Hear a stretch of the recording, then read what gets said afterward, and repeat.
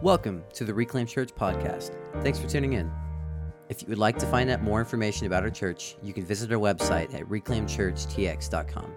Listen, my word today, and I really believe that as I was talking to your pastor and praying, I really believe I have a word from the Lord for this church. And my word this morning is take heart. Say that with me. Say take heart.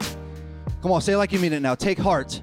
There it is right there. We start at 11 here, so I expect everyone to be fully caffeinated and awake and engaging, okay? All right.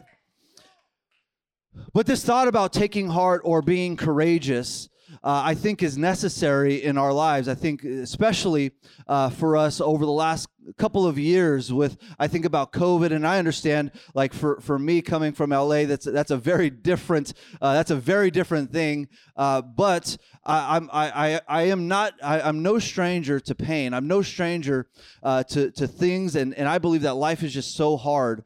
For me specifically, and I'll just share kind of my personal experience over the last couple of years. One of the things that has really gripped me is the fact that I've been in so many funerals over the last 2 years, more funerals probably in the last 2 years than I've been in my entire lifetime. And I'll just kind of share about that. So, in last year, I had a cousin. I had a cousin pass away from COVID. And that was we'll call it April or May. Shortly after that, I had another cousin that passed away from a drug overdose. Fast forward from that, my grandmother, my dear grandmother, my last living grandmother, she passed away in November. And in all of that, even in the Paramount Church, we had we've buried and really celebrated the life of two of our leaders in our church. And most recently in March, unfortunately, tragically, I lost my father, and I lost my dad to unnatural circumstances. And as I was going through all of these things and all of these feelings and all of this, quite honestly, like turmoil in my heart, I began to ask God, why? How many of you have asked God, why? Why is this happening? Why is this? Why do good things why do bad things happen to good people? Right? They didn't do anything to deserve this. Why does this have to happen? Why do they have cancer? Why are they battling through cancer? Why are they going through all these different things? And through this, I've realized this simple thought, that God is sovereign. As I've walked through this pain, I've realized that the sustaining grace of God has been on my life, and really the grace of God has anchored me in this thought and this revelation of the sovereignty of God, how good God is. Regardless of a circumstance, regardless of the situation, God remains good. Regardless of the situation, God remains faithful. Even when I question, even when I get off course, even when I'm unfaithful, God remains faithful. And so these things have just really gripped my life, really gripped my heart, and ultimately has pushed me closer to the grace of God. And now I stand in the grace of God, and I realize that God has got it all figured out. Now, why is life hard? I believe that as I say this, many of you could connect with this, that life is hard. There's a few reasons why life is hard on us, and I'll speak just from my own experience, so I'm not talking down to anyone here, but for me, life is hard. Situations that come up in my life, it's hard because the first thing is I have a selfish streak in my life. Immediately, when something happens in my life, I wonder, why does this have to happen to me? How many of you are with me this morning? Why does this thing have to happen to me? I'm trying to do all the right things. I'm faithful. I'm serving. I'm doing all these things. Why do these things have to happen to me? So one of the reasons why life is so hard is because for me, I have a selfish streak. And ultimately, we're moved to self-preservation. We want to secure everything. We want to plan everything out. We want to make sure that we have it all figured out before we step out in faith. Another reason why life is hard is because for me, I'm not speaking about you, but for me, there's a certain level of hypocrisy in me. I think, and I love this discourse so much in Romans, where Paul talks in Romans 7, very, very famous. I'm sure many of you know this, but he says, I do not understand what I do, for what I want to do, I do not do, but what I hate to do, I do. And so this is the struggle that I have in me, that it's this hypocrisy that really kind of disgusts me, but it's there, and I have to struggle with it, and I'm fighting with it, and I'm fighting against these things. Another reason why life is so hard is that I don't have control of my life. Now, I'm here to I understand, I'm sure there's many of you that say, well, that's not necessarily true, and I get it. We make decisions, we have free will and all of that kind of stuff, but ultimately, you don't have control over the things that are coming into your life. And so this is why life becomes hard. I want to control everything. I want to be able to figure everything out, and that's just not the reality for us. And then the last thing, and maybe some of you could relate here, that my emotions get the best of me sometimes. Come on, how many of you are emotional folks? Come on, raise your hand. All right, there it is. Some honest hearts this morning. That sometimes our emotions get the best of us, and we act crazy, and we respond out of fear, and we're nervous, and we're anxious, and all of those things. I want to kind of paint a picture for us this morning, and this is Jesus talking to his disciples.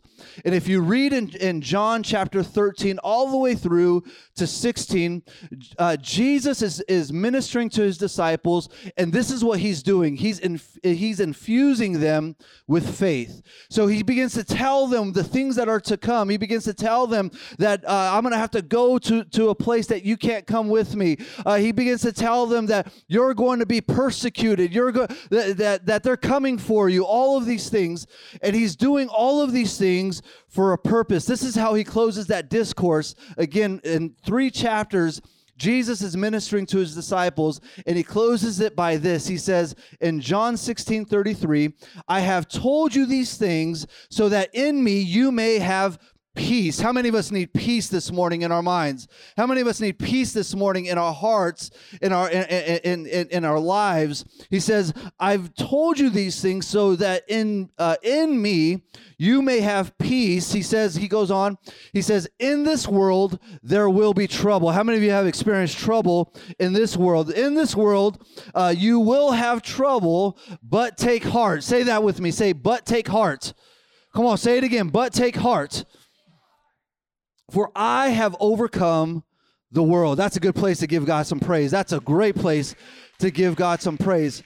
He says, in me you'll have peace.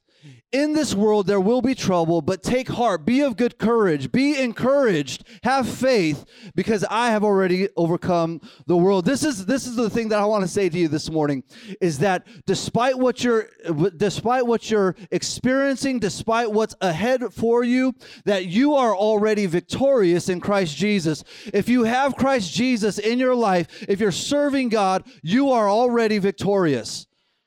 All right, the right side got that.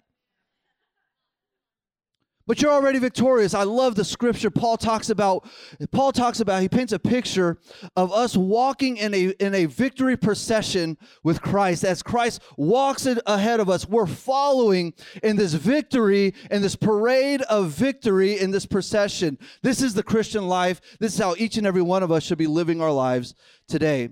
And so this morning, I want to infuse you with courage. I want to infuse you with faith, because this is it. The greatest danger to the gospel, the greatest danger to the church today is not death. If the saint dies, what happens? Go to glory.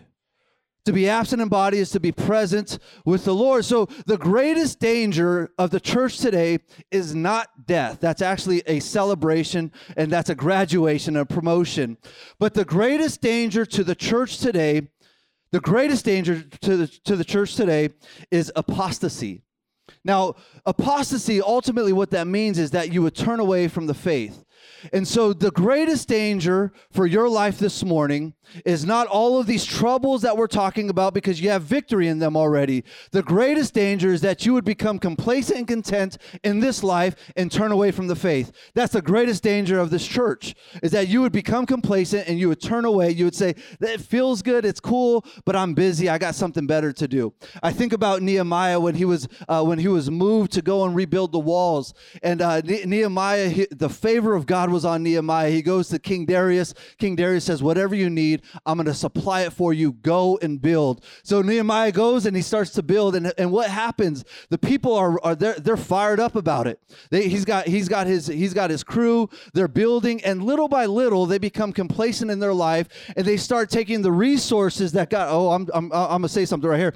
They begin to start taking the resources that God provided and begin to build their own life and not stay the course in the mission. This is the greatest danger of the church today. And so there's three things that I want to point to. Number one is we have to have certainty in God's kingship. This means that we have to have courage. We have to have faith that God is sovereign, that none of this stuff, whatever you're experiencing today, whatever you're going to experience tomorrow or in the future, that it doesn't surprise God. That God is sovereignly working all of these things out. He's foreordained these things to happen. He's preordained you to do what you're called to do, and none of these things surprise God. I found this quote by a pastor. He says, Christian courage inflamed and informed by the glory of God will be the undoing of every empire against the kingdom of God. Christian courage inflamed. What is he saying? A Christian that is passionate for the things of God, a Christian that is passionate to move the kingdom of God forward, will be the undoing of every empire against the kingdom of God. Romans 11:33-36, Paul says, oh, how great are God's riches and wisdom and knowledge, how impossible it is for us to understand his decisions and his ways. For who can know the Lord's thoughts? Who knows enough to give him advice? And who has given him so much that he needs to pay it back? For everything comes from him and exists by his power and is intended for his glory. All glory to him forever. Amen. I was thinking about this during the time of worship and praise, where there was like this throne room manifestation of the presence of the Holy Spirit. How many of you felt that?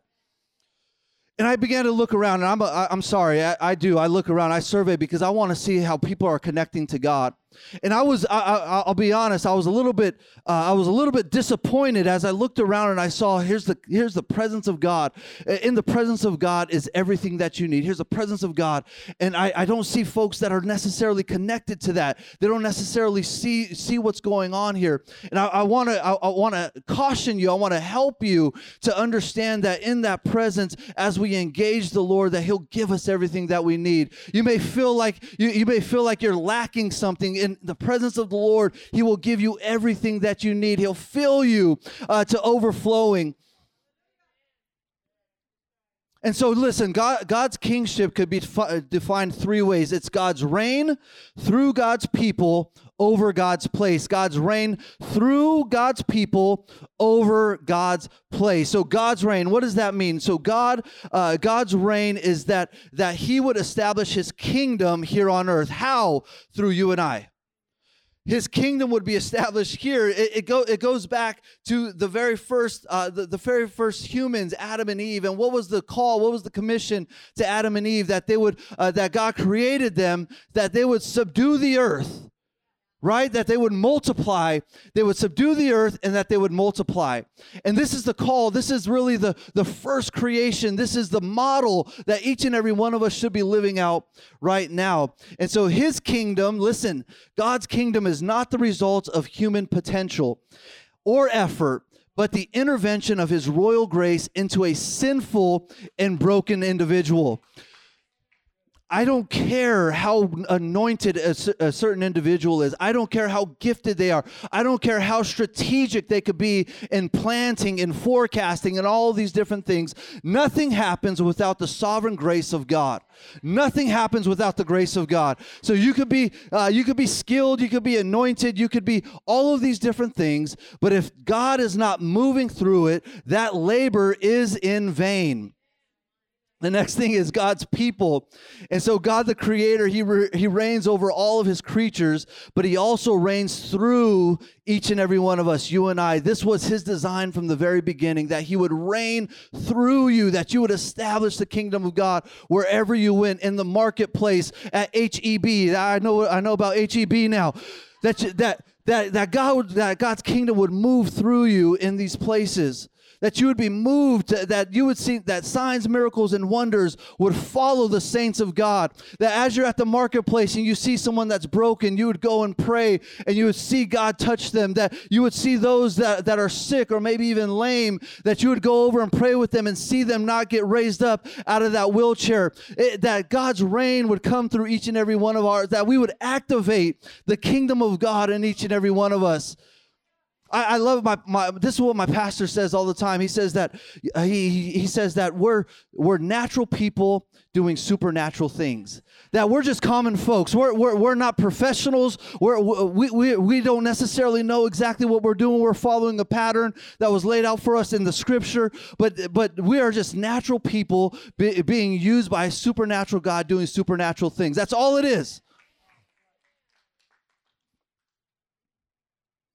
And so the last thing is God's reign, and God's reign is a saving reign. I want to explain this to you, that we are all saved from something for something. We are saved from something for something. So what does that mean exactly? Well, what that means is that as God, how many are saved and sanctified by the blood of Jesus Christ in the house? All right.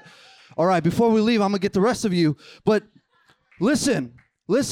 You're saved from something for something. What does that mean? That means that you're saved from your sin. You're saved from the broken state that we were all in. We're saved from that for service in the kingdom of God. So you're not saved just to get saved and then build a nice family, build a nice house, get a nice career, and live in what I call kumbaya. You just live like in Never Ever Land, and things are great and all that kind of stuff. That's not what the call is.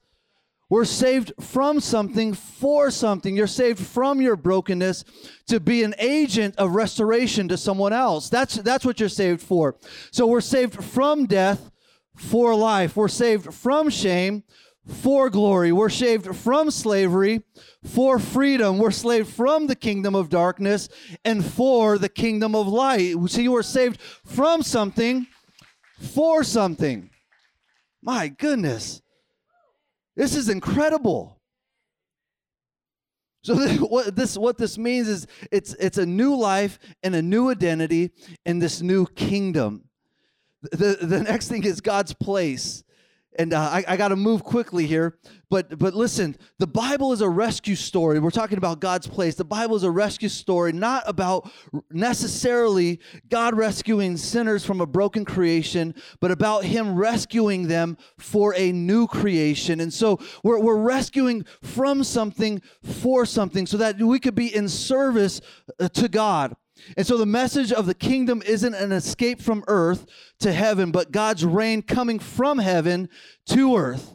We want to bring heaven down to earth. Wherever we go, we want to establish the dominion of God. Wherever we go, if you're going to the workplace, you're going to your school, wherever you're at, we want to establish the dominion of God, and we want to take heaven and bring it down right here. I felt like we brought heaven right down here during our praise service. This is it. And the focus of God's reign is His people, and the scope of God's reign is all of creation. And so that's it. That's the first thing, is that we have to have certainty in God's kingship. The next thing is that we have to have confidence in our call. We have to have confidence in He accomplished many marvelous things for the Lord. but he was just a broken individual. And so Moses went through a lot of the things I believe that you and I go through. The first thing that he went through was this thought about I'm not enough or inadequacy. How many of us have ever felt like we're just not enough, like we're inadequate, whatever God has put in front of us, I just don't have it all together. I'm not good enough for that. I can't do that.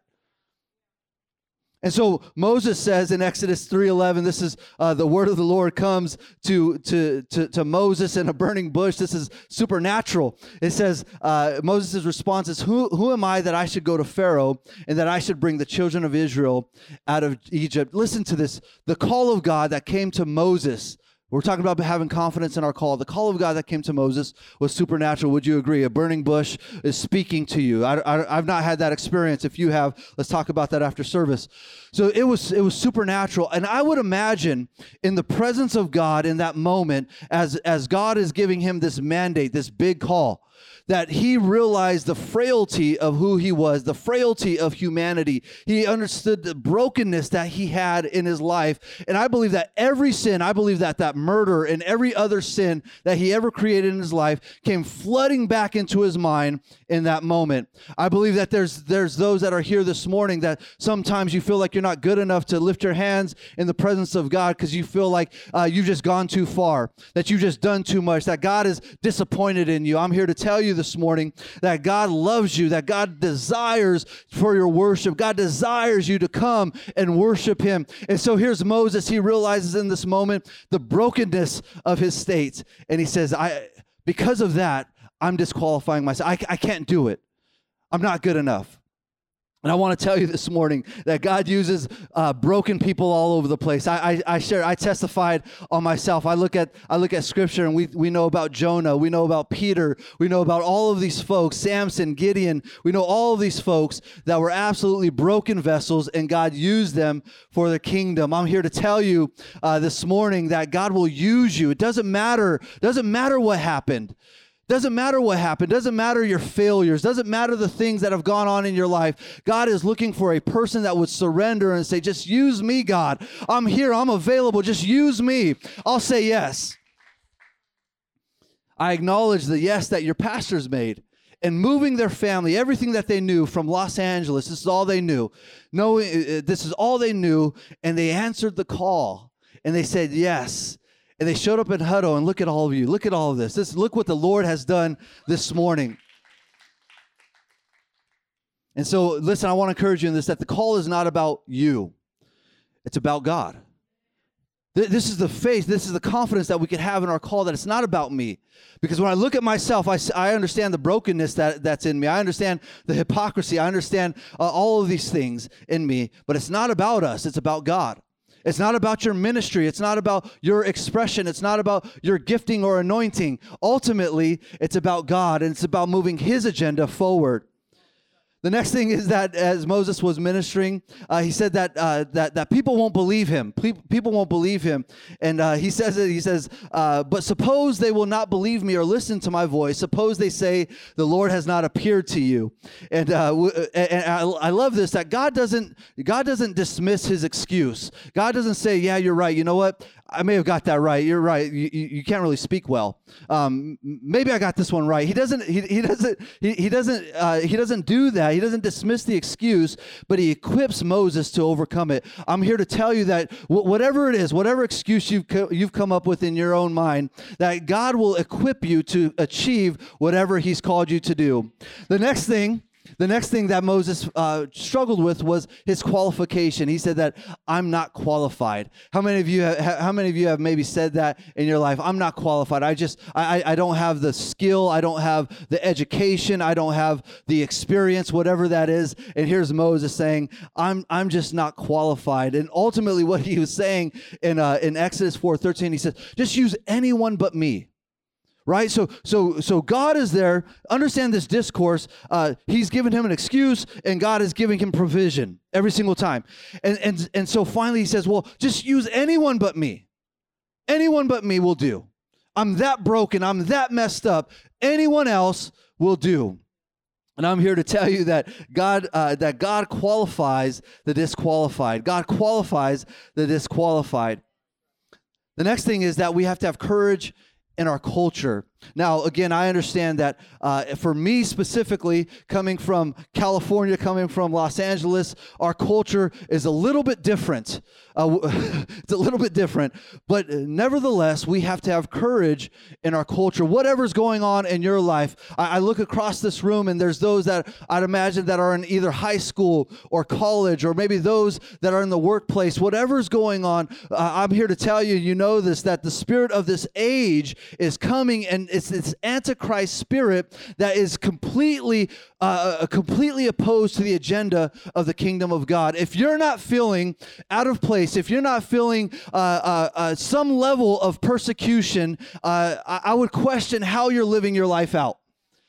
The spirit of this age is raging against the kingdom of God, and it requires courage in this culture. So courage isn't the absence of fear, but it's acting in spite of it. It's looking at those things that are hard. Maybe there's a decision. Maybe there's something in your life that God is calling you to do, and you're looking at that thing and you're saying, it just doesn't add up. I don't know how that's going to happen. Courage doesn't even happen until you feel like there's something that's so overwhelming that you can't accomplish. It's only in that moment that you can have courage. And so courage isn't the absence of fear. It's acting in spite of it. And so the last person that I want to look at is Paul. And Paul in Acts 23:11, just a little bit of context here. Paul just testified about Jesus. And he testified about Jesus, and he starts a riot, okay? And he gets beat and thrown in prison. Not only that, he enrages so many people that there's 40 assassins that have vowed to not eat or drink until they kill Paul. This is the story, all right? This is the background. And so here's Paul, and he's in prison, okay, after he just testified about Jesus. In Acts 23:11, it says, the following night, the Lord stood near Paul and said, take courage, or take heart. As you have testified about me in Jerusalem, so must you also testify in Rome. Now, what did that mean? That meant that as he did what he did today, he was going to have even a tougher call to testify in Rome. He knew ultimately that when he went to Rome, that he was going to die. And so Jesus comes and appears to Paul in bodily form. Now, how many of you would agree that if Jesus arrived to you in bodily form and appeared to you, that you'd be encouraged? Okay, some of us. I would be very encouraged. I'd be blown away, okay? I've never experienced that, okay? So that's not a common experience for the believer, I don't think. Maybe I need to pray a little bit more. But I would be encouraged by that. So we know that Paul is a courageous man. We know that he went on missionary trips and established these churches and really gave his life and everything that he knew for the kingdom of God. So he championed this message as he was tortured, beaten, shipwrecked. He talks about all of these different things, and he did all of this because of the call and the mandate that God put on his life.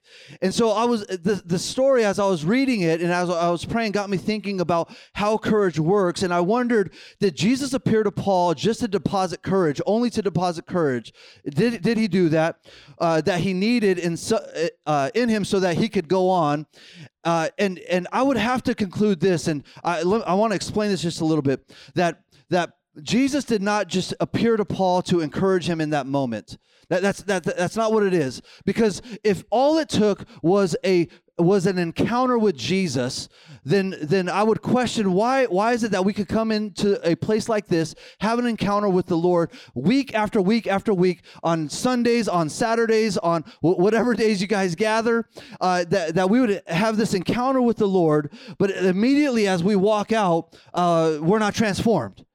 We're still living a life of defeat. We're still living a life of uncertainty. We're still tight with nervousness and anxiety. So if it's just an experience, just an encounter with the Lord, I'm here to tell you, I don't think that that's necessarily enough.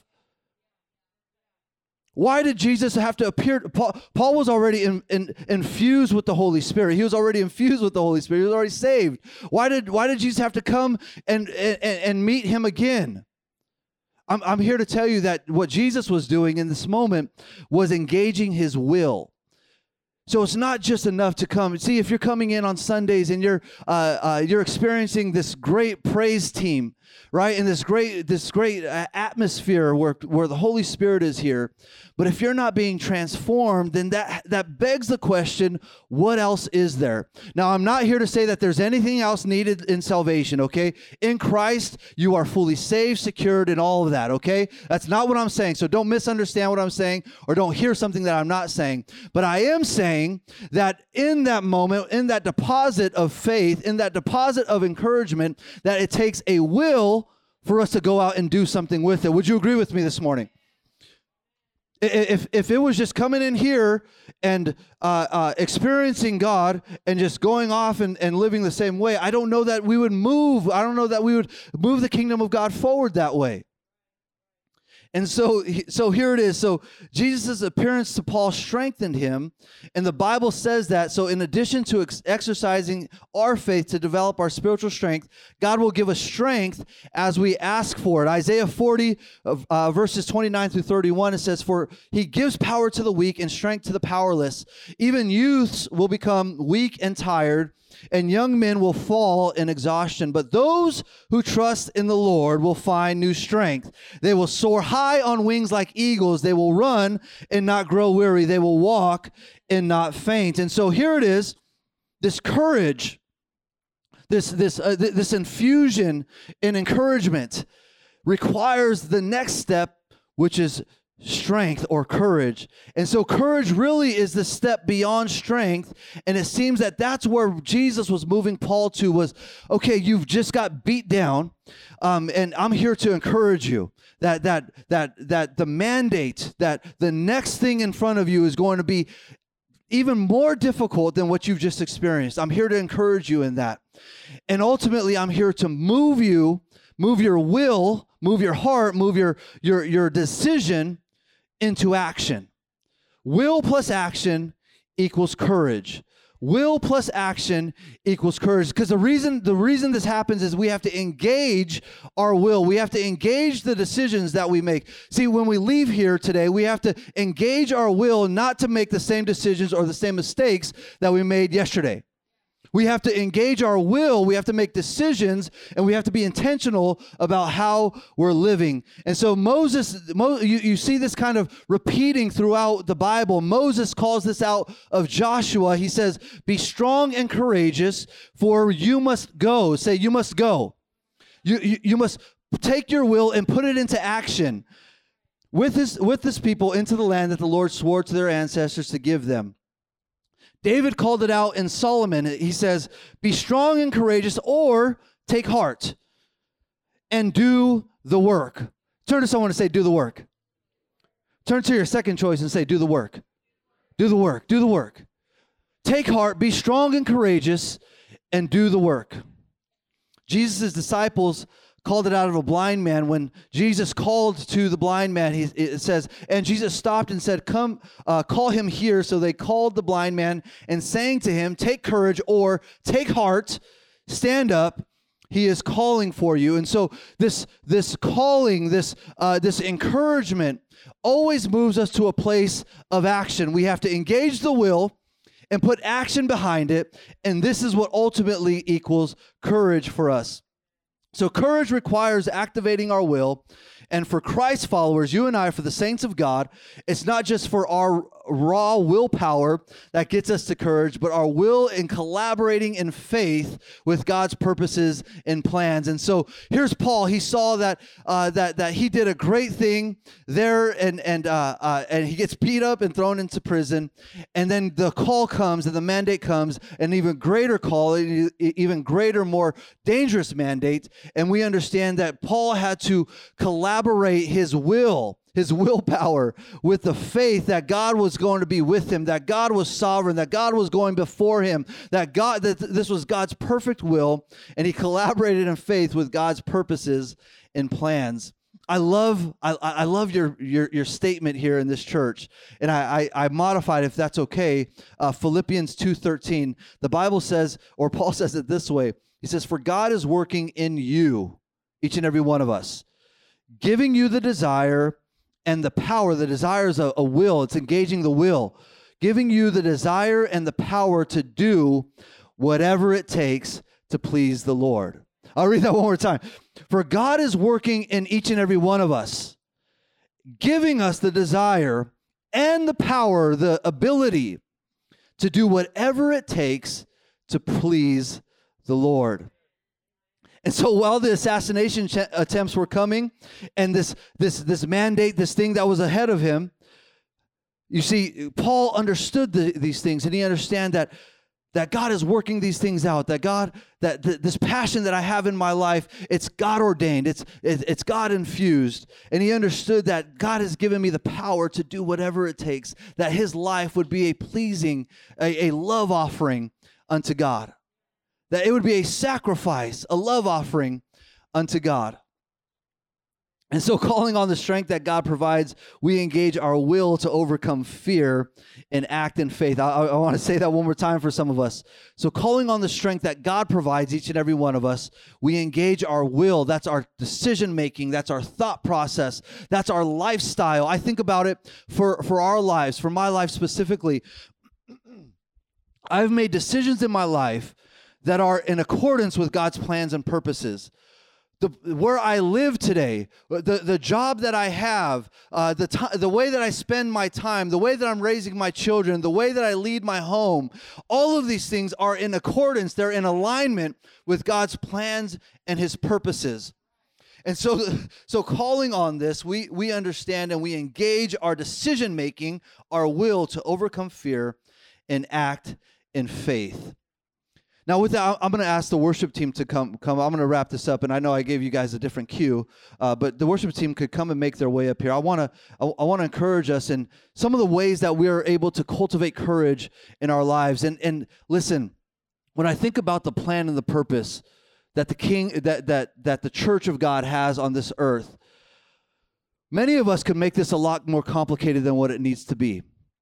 Many of us get worked up, and I think about the church in Corinth, and I was just doing a study on Paul, but I was thinking about the church in Corinth, and the church in Corinth was a jacked up church, but they were gifted, and they were operating in the gifts, and they were doing all of these things, and it was I believe that it was like revival-ish every single time that they came together, and the thing about the Corinthian church, as they were empowered by the Holy Spirit to do the work of God on earth, that they got caught up in all these other things.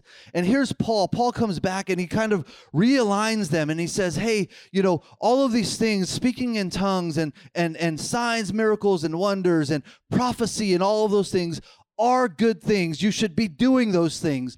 But if we're captivated and we stand in awe of all of these things, and this is our greatest pursuit, that we would be able to do all of these things, that we're missing the point. This is the point. This is the plan and purpose for the kingdom of God. That we would rescue sinners from hell. It's a simple truth. You see, we like to complicate things. We like to talk about our giftings and our expression. This is kind of the selfishness in humanity. We want to know, like, what is our spiritual gifts? And there's like these tests that you could make, and then you could go tell everyone about how gifted you are. But the simple gospel is this, that we would rescue sinners, those that are broken, those that are lost, to the kingdom of God, that we would snatch them, literally, we would snatch them from hellfire and bring them and populate heaven that way. That is it. That is it. And week after week, and listen, I'm so honored to be able to minister in my role at our church. I'm an assistant pastor to our senior leader, not only in our church but in our network. I'm privileged. I'm honored. I can't believe it. And in that, I get an opportunity to minister to other people, and I'm counseling people, and I'm helping leaders that are leading ministries, and all of these things. And I realize that the simple mandate is that we would help to see those that are broken restored. It really doesn't, all this other stuff that we get caught up in our culture, specifically in our church cultures, really is a good thing, but it's a secondary thing if we're not seeing souls saved. It's a secondary thing. If you're not seeing souls saved, this is the mandate that God has given each and every one of us. And so ways that we cultivate courage in our culture, the first thing is that we meditate, memorize, and declare the word of God over our lives, over our families, and over this world. The word of God has divine power to demolish strongholds. It's alive and active, sharper than any double-edged sword, and it's God-breathed. That we could do is we have to listen to God's voice. We have to ask God, God, give me sensitivity, give me discernment to hear your voice. How do we do that practically? You read the word of God. How else do we do that practically? You listen to your pastors and your leaders. I'm going to say that one more time. That didn't hit. You hear the Lord's voice through his word, through time and prayer. But practically, you hear that through those that have the godly counsel, through your pastors, through your leadership. You go to them and say, I believe that God is speaking this. Will you pray with me? Can you help me and lead me? The Bible says that there's safety in a multitude of counsel. Who's your advisors? If it's your if it's your coworker, your buddy at work, I don't know. I don't know if that's going to work out for you very well. But you're surrounded by a great leadership team. You're surrounded by great pastors. And hearing the voice of God through them is a way that we could cultivate courage in our culture. We have to understand and realize that even encouraging experiences can't outweigh the engagement of our will in the process of courage. Even these experiences, the experiences can't outweigh our will, the decisions that you're making every single day. So you may say, well, I'm a good person. I come to church every Sunday. That action alone is not going to lead you to a life of sanctification, what God has called us to live, a life of holiness, a life of effective use for the kingdom of God. And so like Paul, each and every one of us have to have this will plus action and get it going. And the last thing is that we have to ask God to help us to identify the fears that are holding us back from taking courage. I believe that there's a call and a destiny on every single believer. This is my conviction. This is what we believe, that every single person in this room has a destiny of God, unique to you, that God has called you, God has uniquely formed you, crafted you, empowered you to your specific call. And so we have to ask God, God, help me to identify what are those things that are holding me back. I love this. My pastor says this often. He says, when you feel like you've hit a wall, how many sometimes we just feel like I can't get over the hump.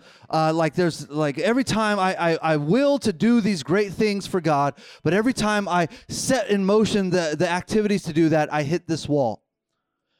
This is what my pastor says. He says that you're not stuck. That obstacle, you're not stuck. You've just stopped. You stopped pursuing God. You stopped your prayer life. You stopped reading the word. You stopped believing that God actually called you. You're not stuck. You're not stuck in your situation. Your situation is not so big that it's overpowering you. Jesus said that he's overcome the world. So you're in victory. You're walking in victory. So it's not that you're stuck. You just stopped. You stopped doing the things that had you on fire for God. You stopped doing the things that had you passionate for the things of God. You stopped doing the things that have you passionate to see the kingdom of God advance in your life. You're not stuck. You just stopped. And so this is my encouragement to you, is that you would just take the next step. How do we have courage in our culture? We take will plus action. That equals courage. And so we take that courage, we take that encouragement that God has given us, we take the word of the Lord, we take all of these things, and we just take the next step. Now, I realize that as we're sitting here, the next step looks different for each and every one of you. The next step for me looks very different than the next step for you. But whatever that next step is, you just have to take it. You just have to do it. The moment you leave this place, whatever it is, you just take that next step. Maybe that next step is, maybe I need to commit to this church. Maybe I've kind of been visiting. I'm kind of like 1 foot in, 1 foot out. But maybe the next step is, you know what, pastor, you know what, small group leader, I'm committing. Me and my family, we're going to be here. We realize what God is doing in this place, and we want to commit to that. Maybe for some of us that have been here some time, the next step is, you know what, I need to serve. Pastor Mike said it so well in his offering, how David, he understood that the presence of God, that the power of God, that the blessing of God costs something. And the cost for each and every one of us, the believer, is that we'd give our life in service to the kingdom of God. And so maybe for some of us here, the next step is that I want to serve. I want to get involved. I want to be a greeter. I want to work in the cafe. I want to work in the children's church. Come on. That's a real mandate from God, that you work in the children's church. That's always a struggle. But whatever the next step is, that you just take it. It truly is that simple. I want to pray. I want to pray this morning. If you would just bow your head and close your eyes. Thanks for tuning in to the Reclaim Church podcast. I hope you enjoyed the message. If you would like to stay up to date with the church, you can follow us on Instagram and Facebook at ReclaimTX.